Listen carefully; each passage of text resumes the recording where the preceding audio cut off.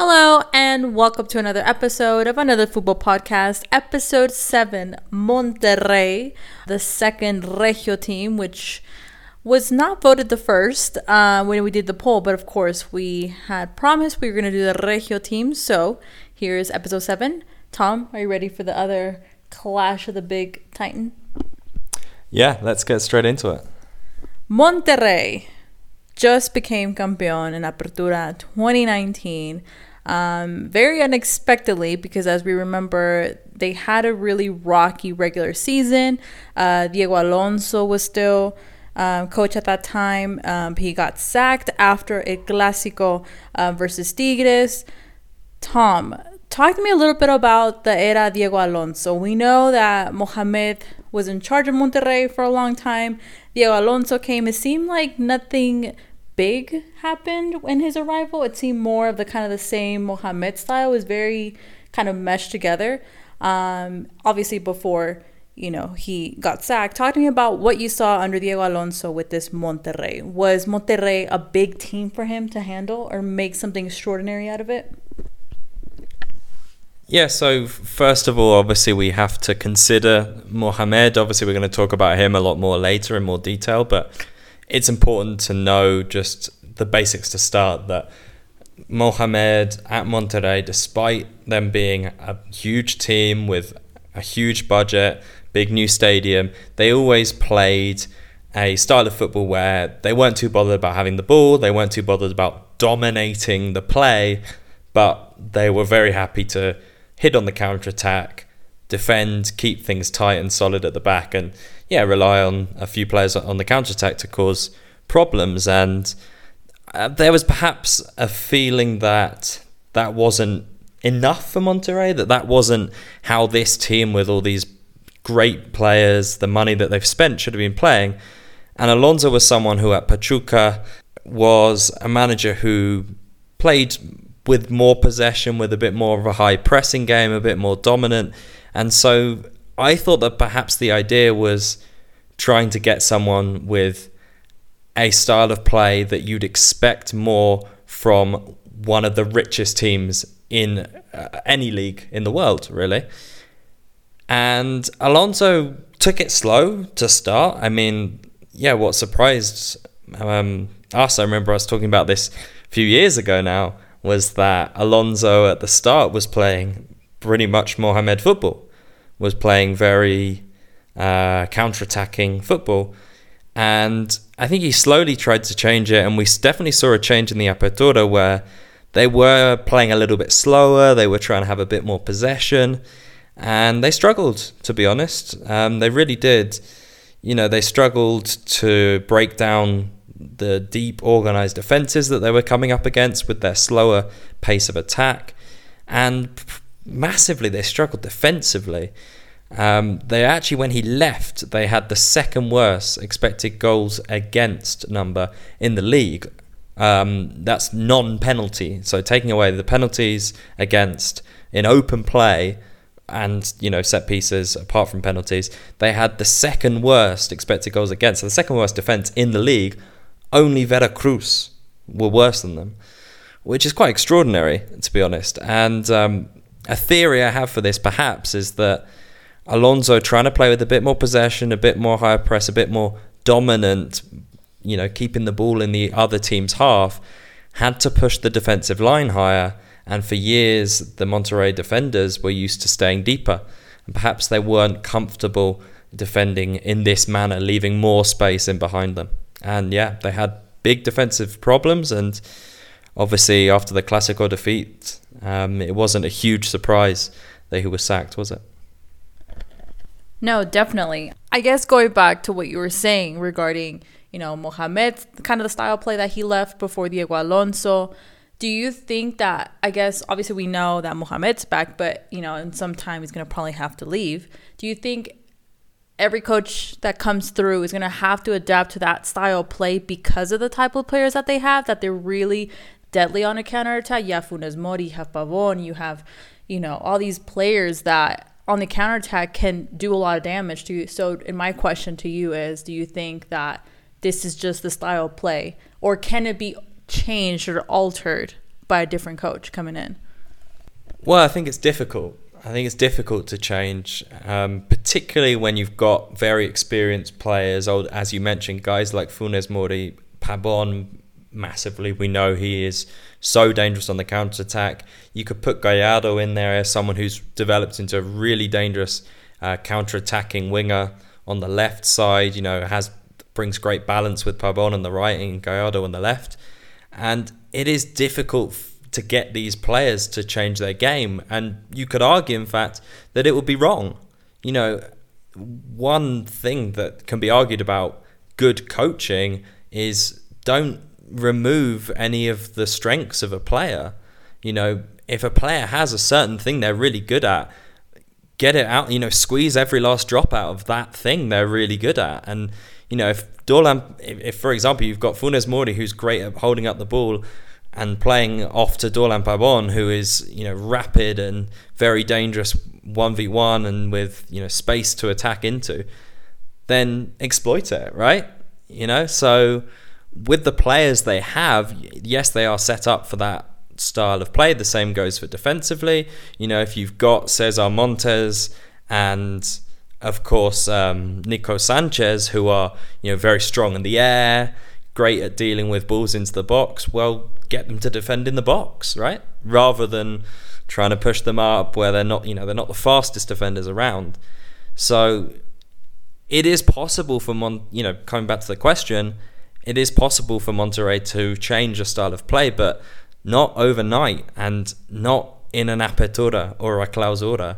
It will take, if they want to, it will take squad renewal. It will take moving certain players on, bringing different types of players in, and time on the training ground and time on the pitch. And, the difficulty with this, of course, as we know in Liga MX, coaches, teams generally don't get a lot of time. There isn't a lot of patience.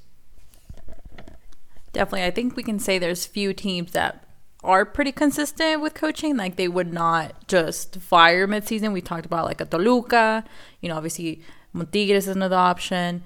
But definitely I think Liga MX has us accustomed to those types of situations on and on. Now coming back, Diego Alonso, as I mentioned, sacked after a defeat Clásico 2-0. Mohamed, no surprise that Mohamed came back for the last 5 games of the season, which he won 3 of them and drew 2 of them. Monterrey ended in 8th place with 27 points, which we mentioned in another podcast that they got so lucky that they even made it to La Liguilla, which I think if we look back regarding that Pumas game, history would have been totally different. Who knows? But el hubiera nunca existe, like I've mentioned before. And Tom, in Liguilla, we see a very dominant Monterrey over Santos. Then we mentioned the game against Necaxa, which I probably sound like a broken record, but that game, Monterrey should not have passed to the final. But then we have obviously the final contra América, another chaotic ida y vuelta. At the end, Monterrey becomes campeón.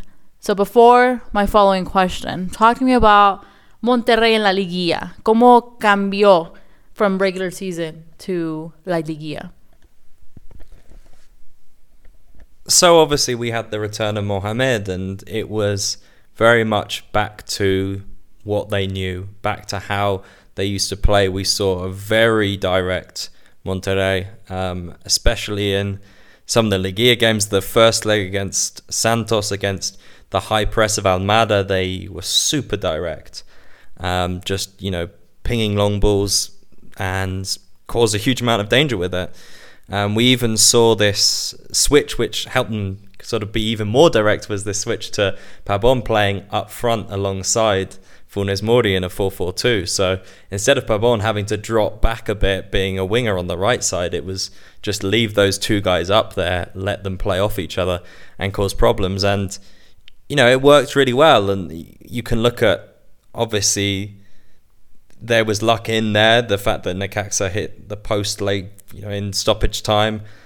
that goal would have sent Necaxa through to the final. You can look at the final against America, which we've been through on the America podcast, dodgy decisions against both teams, and eventually won on penalties. But they did get some great results in this time when Mohamed took over, and their underlying numbers, their expected goals numbers, improved dramatically. And it seemed like a team that, going back to what they knew, just looked really comfortable and seemed so much more effective and happier in what they were being asked to do. So yeah, overall they did look better. I'd say not just in Liga, but these last few games. Obviously, that thrashing of Xolos in Tijuana was a very impressive result as well. So in general, once Mohamed came back, they did look a lot better. Absolutely. Now for my following question, and I think I'm going to go back to something you taught me in a way. You kind of made me realize and kind of think more in deep. And I'm going back to that Necaxa game where football, the aspect of luck impacts the game so much. Just thinking about how they made it in 8th place, how they, survived the last 2 games, Necaxa and America. Do you think Monterrey deserved to be campeón?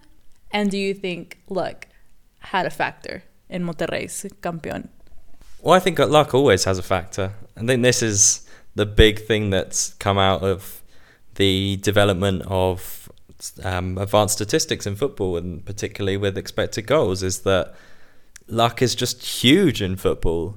There's so few goals in football. So the tiniest moments out of a 90-minute game, a 180 game, or even a whole entire season can just change everything, whether that be someone's hitting a golazo from 30 yards, or a goalkeeper error, or a goalkeeper having an insane game, or a referee decision. Like, so many things can decide who wins titles. So I've kind of got to a point now where it's kind of hard for me to even think about the term deserving to be champions, because particularly in Liga MX, where we have a Liga system, knockout football, every team who ever wins a knockout tournament has had luck. I'm almost certain of that, because you're boiling it down to one-off games, and there's so many things out of your control. Just think about it, how the opposition plays. Like, that stuff is completely out of your control. And even if you dominate a game, the opponent will always have a few shots. Pretty much always, especially in Liga MX. We're talking about Liga. We're going to have some pretty good teams now in Liga, especially towards the end. And so they're normally going to be tight games. There's always going to be chances for both teams. Who knows if they're going to take them or not? Who knows how well your goalkeeper's going to play? Who knows if your striker's going to finish the chances, or if they're going to crumble under pressure? If you're going to get a penalty late on and it's going to be skied over the bar, like what happened with the Monterrey previous final against Tigres. So, I think luck always comes into it, and you can look and say that Monterrey were a team who had some more luck than some past champions. But the question of deserving to be champions is a difficult one to answer, just because I don't know who else did. And also, whilst they weren't the best team over the whole course of the season, at the end of the season, the last few games in Liga, I can't say there was anyone who played better overall. But yeah, still, even in that time, they had some bad games. They had the away game at Necaxa when Necaxa dominated and almost went through themselves. And what's crazy about football, I know I'm going on a bit here, but what is crazy about football is how much the whole narrative of how good a coach is, or players are, or a team's history is, in the whole of the football conversation in the media, on Twitter, with fans, everything can just be boiled down to, like, did that ball hit the post and go out, or did that ball hit the post and go in? Yeah. It's absolutely mad. So it's a crazy sport to be involved in a way, and it is like few other sports, because there's so few goals. If you play American football, if you play basketball, you play cricket, if you play tennis, there's so many points, there's so many ways to score, that normally the best win. But football, that doesn't always happen. In regards to what happened after, it's worth to mention the departure of Rodolfo Pizarro from Monterrey. Pizarro got subbed off halftime of the second leg, which kind of pretty much shocked a lot of people. Obviously, there was by that time rumors that he was leaving Monterrey to go to MLS. I think the whole Pizarro topic regarding his llegada a Monterrey until he left, there was always something to criticize. There was always something to talk about Pizarro. Why? Because I think we all targeted Pizarro just leaving straight to Europe and not remaining in Liga MX. Obviously, that was not what happened. So, in regards to Pizarro's departure, what did you think about Pizarro? Did you think he fit the style? Was Monterrey the team that Pizarro needed to be at in any other Liga MX team? Yeah, it's a tough one. Obviously, like you say, a lot of fans were hoping he'd go to Europe after his time at Chivas. And obviously, Chivas being such a huge club, any player who's done very well for Chivas and leaving to another Liga MX club is always going to be quite controversial. There's always going to be some criticism of that, and that's just how it is. That's the place that Chivas hold in football in this country. So I think it was tricky for him in that regard. I think actually people are a little bit harsh on him. I think he did somewhat better than expected. Like you say, it was a different style when Mohamed came back. I think the disappointment in a way was that him being back with Alonso, people were kind of expecting, this guy's going to be player of the season. Mm-hmm. And he wasn't. Yeah. Then when Mohamed came back, it was obviously the more direct style, which he hasn't really played in. He'd always played with coaches who like to have a bit more of the ball, like Alonso, like Almeida, and got a lot of his defensive work rate as well, which actually that was a big disappointment at Monterrey. His defensive numbers really dropped. I think we saw Pizarro not working quite as hard without the ball, but I think he had some use in their system. I think he was very good at providing a different option on the counter. So rather than going straight to Funes Mori and then playing off him, they could find Pizarro sort of between the lines. He could turn and then start to run at defenders, look to slip a through ball to either Gallardo or Pabon on the wings, and could then get into the box himself.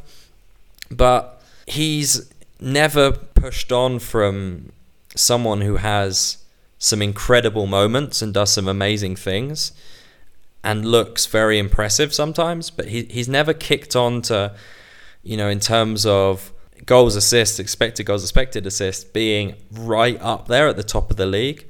And that's been a bit of a disappointment, I think, for a lot of people. The other thing about him is, and I've said this ever since he came through, he still loses the ball a lot, which actually kind of is okay in the counter-attacking team because you want those players that take risks. You could argue that it's useful in a possession-based team too to have a guy who's taken the risks, but for someone who perhaps thinking about Europe, I think a lot of teams would look at him and say, yeah, he's maybe losing the ball a bit too often, and without huge production in the final third, is it worth it? Eventually at Monterrey, I think a lot of people felt that he wasn't the right fit. Like I said, we started to see more of a 4-4-2 with Pabon moving up front as well, or Janssen and Funes Mori together, which was obviously the sub in the final. And it wasn't a huge surprise when he moved on, to be honest. And he made sense for a new MLS club looking for a big-ish name. Definitely. Worth talking about. Pizarro, other arrival, Craneviter, Argentine, definitely coming into Monterrey. And also to mention Akeloba's arrival after impressing Querétaro.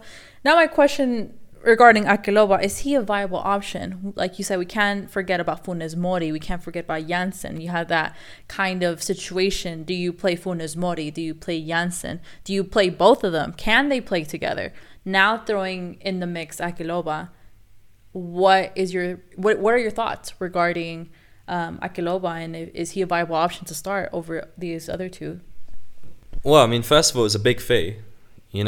Big fee for someone who'd impressed for a few months, but that's Liga MX, to be honest. If someone does well for a few months or half a season, which is I know half a season is a full season in Mexico, but suddenly they can get a huge amount of interest. And I think Loba did make sense for Monterrey. I think he's potentially a Pabon replacement long term, because he's someone who's very, very quick. He's a direct attacker. He can run at defenders very well. Yes, he's more of a striker, but I think Pabon used to be more of a striker rather than the winger as well. He's someone who can score and create, so I think he's someone who did make sense for them. But what hasn't made sense is that he's barely played and now he's linked with a move out, which again is very Liga MX, right? Yeah, coming back to the other options, obviously Funes Mori's been around for a long time and has been absolutely fantastic. We know exactly what he's about. He's brilliant in the air, great hold-up play. Like I've mentioned many times now, can be the man to start counters and bring teammates into play, and obviously is the main man to get on the end of chances in the box. Janssen is someone who I think is really interesting because he's not quite as good in the air as Funes Mori, but his hold-up play is incredible. He can run at defenders too and create chances. So it's a tough one. Could the two play together? Honestly, I don't know, is my answer right now. I think Loba and Funes Mori makes more sense in terms of a combination. But Janssen and Funes Mori, who knows? Maybe they could play together, and I suspect we might see it, especially if Loba does end up getting a short-term loan move.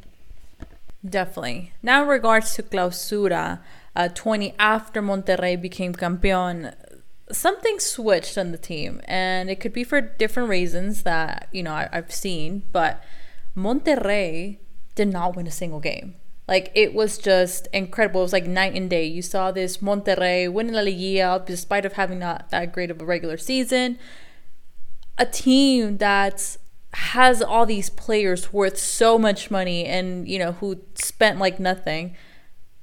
Last place with 5 points, ended Clausura 20. Again, did not win a single game. Was this surprising to you, or was it just expected? I mean, obviously it's a huge surprise, and let's go back into the underlying numbers again. Looking at the expected goal difference, Monterrey are 6th in the league in the Clausura. So the honest truth is they had a really unlucky spell, and it was almost like they traded all their good luck in the Apertura for all the bad luck in the Clausura, which I guess wouldn't be a bad idea if you actually could make that happen in Liga MX. But yeah, we have to take this with a huge pinch of salt, this performance. We saw Barovero completely out of form, conceding way more than he was expected to. And we saw a lot of attackers in poor form too in front of goal. Pretty much all the Monterrey attackers scored less than they were expected to. So you combine this together, you chuck in some bizarre games like the America and the Toluca games where somehow they lost. I'm still not sure on them. And you get this outcome, which can happen in a short period of time. But I don't think there's any reason that they need to completely panic. However, it does come back to that question. Even you think about it, 6th in XG is probably below where Monterrey should be. Mm-hmm. With the money they spent, the fact that they were coming off as champions, comes back to that question about Mohamed. Yes, he gave them that big boost coming back and going back to what was familiar, what the players liked and know really well. But is he the guy who's, with his style of play, is he the guy that can create a consistently dominant team in Mexico, playing counter-attacking football, playing like you'd expect a smaller team to play with less of the ball and sitting deeper? That is, I think, still a question. It looks like Monterrey was able to kind of erase and shove this horrible season under the mat and kind of just remain celebrating that they were campeón. I mean, it would be interesting, to see if, the league wasn't canceled, how Monterrey would have ended at the end of the season and if there would be any changes. But obviously now, it's kind of swept under the rug and they're looking into the new season. Just to mention, Barovero's departure kind of was a surprise, but it kind of was rumored that he was leaving. But his replacement, Hugo Gonzalez, coming to Monterrey was definitely a surprise. Also, the extension of Aviles Hurtado, which, he's kind of on and off criticized back and forth. So that was definitely interesting. So we'll see if there's any other transfers or any other departures that we have yet to see in the upcoming season. Now, as promised, for Mexican Spotlight, like we do for every team, today's Mexican Spotlight in Monterrey is Carlos Rodríguez, 23-year-old center midfielder. He basically started his career with Monterrey, loaned out to a team in Spain. He returned to the first team with Monterrey. Pretty much an explosion of talent in the midfield, who has been called up with the national team. He's a very bright and creative kid. I think a lot of people underestimate what he's capable of doing. Seeing him in a role in the national team gives you hope that there is talent that can be replaced as these other players are aging out. Tom, Carlos Charlie Rodríguez, what are your thoughts over this youngster? Well, first of all, to be honest, he is one of my favorite Mexican players right now. I think he's really fun to watch. It's been, like you say, really promising how he's played with the national team. I think that sometimes we can be way too harsh on players who step into the national team because we expect there's so much hype around some players and we expect so many things straight away. And it's like, given time, it's a big thing to put on that national shirt. And also, playing under a new coach, you're being asked to do different things. You don't get much time in the training ground. So it's difficult. But he's someone who had no problem at all. Instantly was very, very impressive and is someone who is now considered to be an important member of the squad. What he does is, a lot really in the midfield. He is more of a creative midfielder, but he's really a number 8, so someone who can, supports the attack and the defense, gets forward and back. He's someone who is very talented on the ball. He's important in Monterrey's attack. He's normally the player in Monterrey who gets the most touches per game. So that shows you how significant he is to their play. He's someone who can drop a bit deeper to dictate the play, and that's something quite important with Monterrey because particularly when he plays with Ortiz, he's someone who doesn't get much of the ball, isn't the most talented player on the ball, more of a destroyer. But also we see Charlie pushing into the final third and being creative and even getting into the box as well, providing an extra man, making late runs. So he's someone who, just shows a lot of talent. I think he's got great vision, good range of passing, can beat a player 1v1. The other thing he does very well is he's a good presser of the ball. And we see this particularly with Mexico, is that often we know Tata Martino is someone who likes to press high, and Tata often likes someone to join his striker. We've seen Tata play with a 4-3-3 with Mexico, but he likes at times to have 2 guys pressing high. And normally that's been Charlie pushing out of the midfield alongside the striker and really initiating the high press. And that's something that's stood out to me about his game as well. So all in all, like I said, I really enjoy watching him. I think he is the sort of player that Mexico really need to be looking to create more. I mean, obviously, that's a big, bold statement to make, and many things about how to do that and why that hasn't happened more. But certainly, I think he's the sort of player that Mexico should aspire to be creating more of in the future. Such a great youngster, very talented. I have very high hopes. So we're going to keep an eye on Charlie over the years and seeing where his career ends up. Obviously, I believe he'll be definitely a staple to La Selección Mexicana, very important player that we'll be definitely talking about for the next couple of years. A couple of hours after we recorded this episode regarding Monterrey, we went on Twitter and saw a rumor, various rumors, that Sebastian Vegas was close to being loaned out to Monterrey. Obviously, that's not a club official yet, but apparently he is very close to becoming a Rayado. So, Tom, in your opinion, do you think Sebastian Vegas is a viable option for Monterrey to have? I think yes, but as a left back, or perhaps as the left-sided defender in a back three. And the reason I say this, reason I don't think he particularly fits the profile of a centre-back for a Turco Mohamed team is because he's not great in the air. And in a team that defends pretty deep, quite often, as I spoke about on this podcast, Monterrey, a team that will happily deal with balls into the box. They're happy for teams to get, say, to the edge of the box or wide and put balls into the box and then rely on guys like Cesar Montes and Nico Sanchez, who are really good in the air, to win the balls, clear the ball and mean there's no problem whatsoever. Sebastian Vegas isn't a defender who is particularly great in the air, so I don't think he is a perfect fit for them as a centre-back. However, as a left-back, I think he is.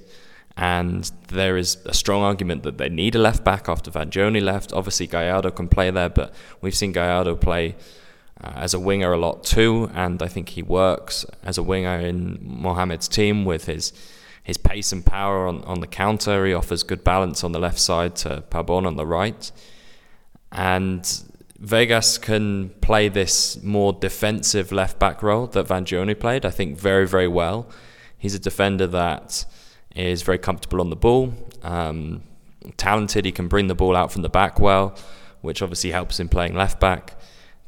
From a defensive standpoint, he's someone who I think excelled when Guede played with a higher defensive line at Morelia, and we saw his recovery skills really impress. He was very good at getting back and dealing with balls going over the Morelia defense, which happened very often.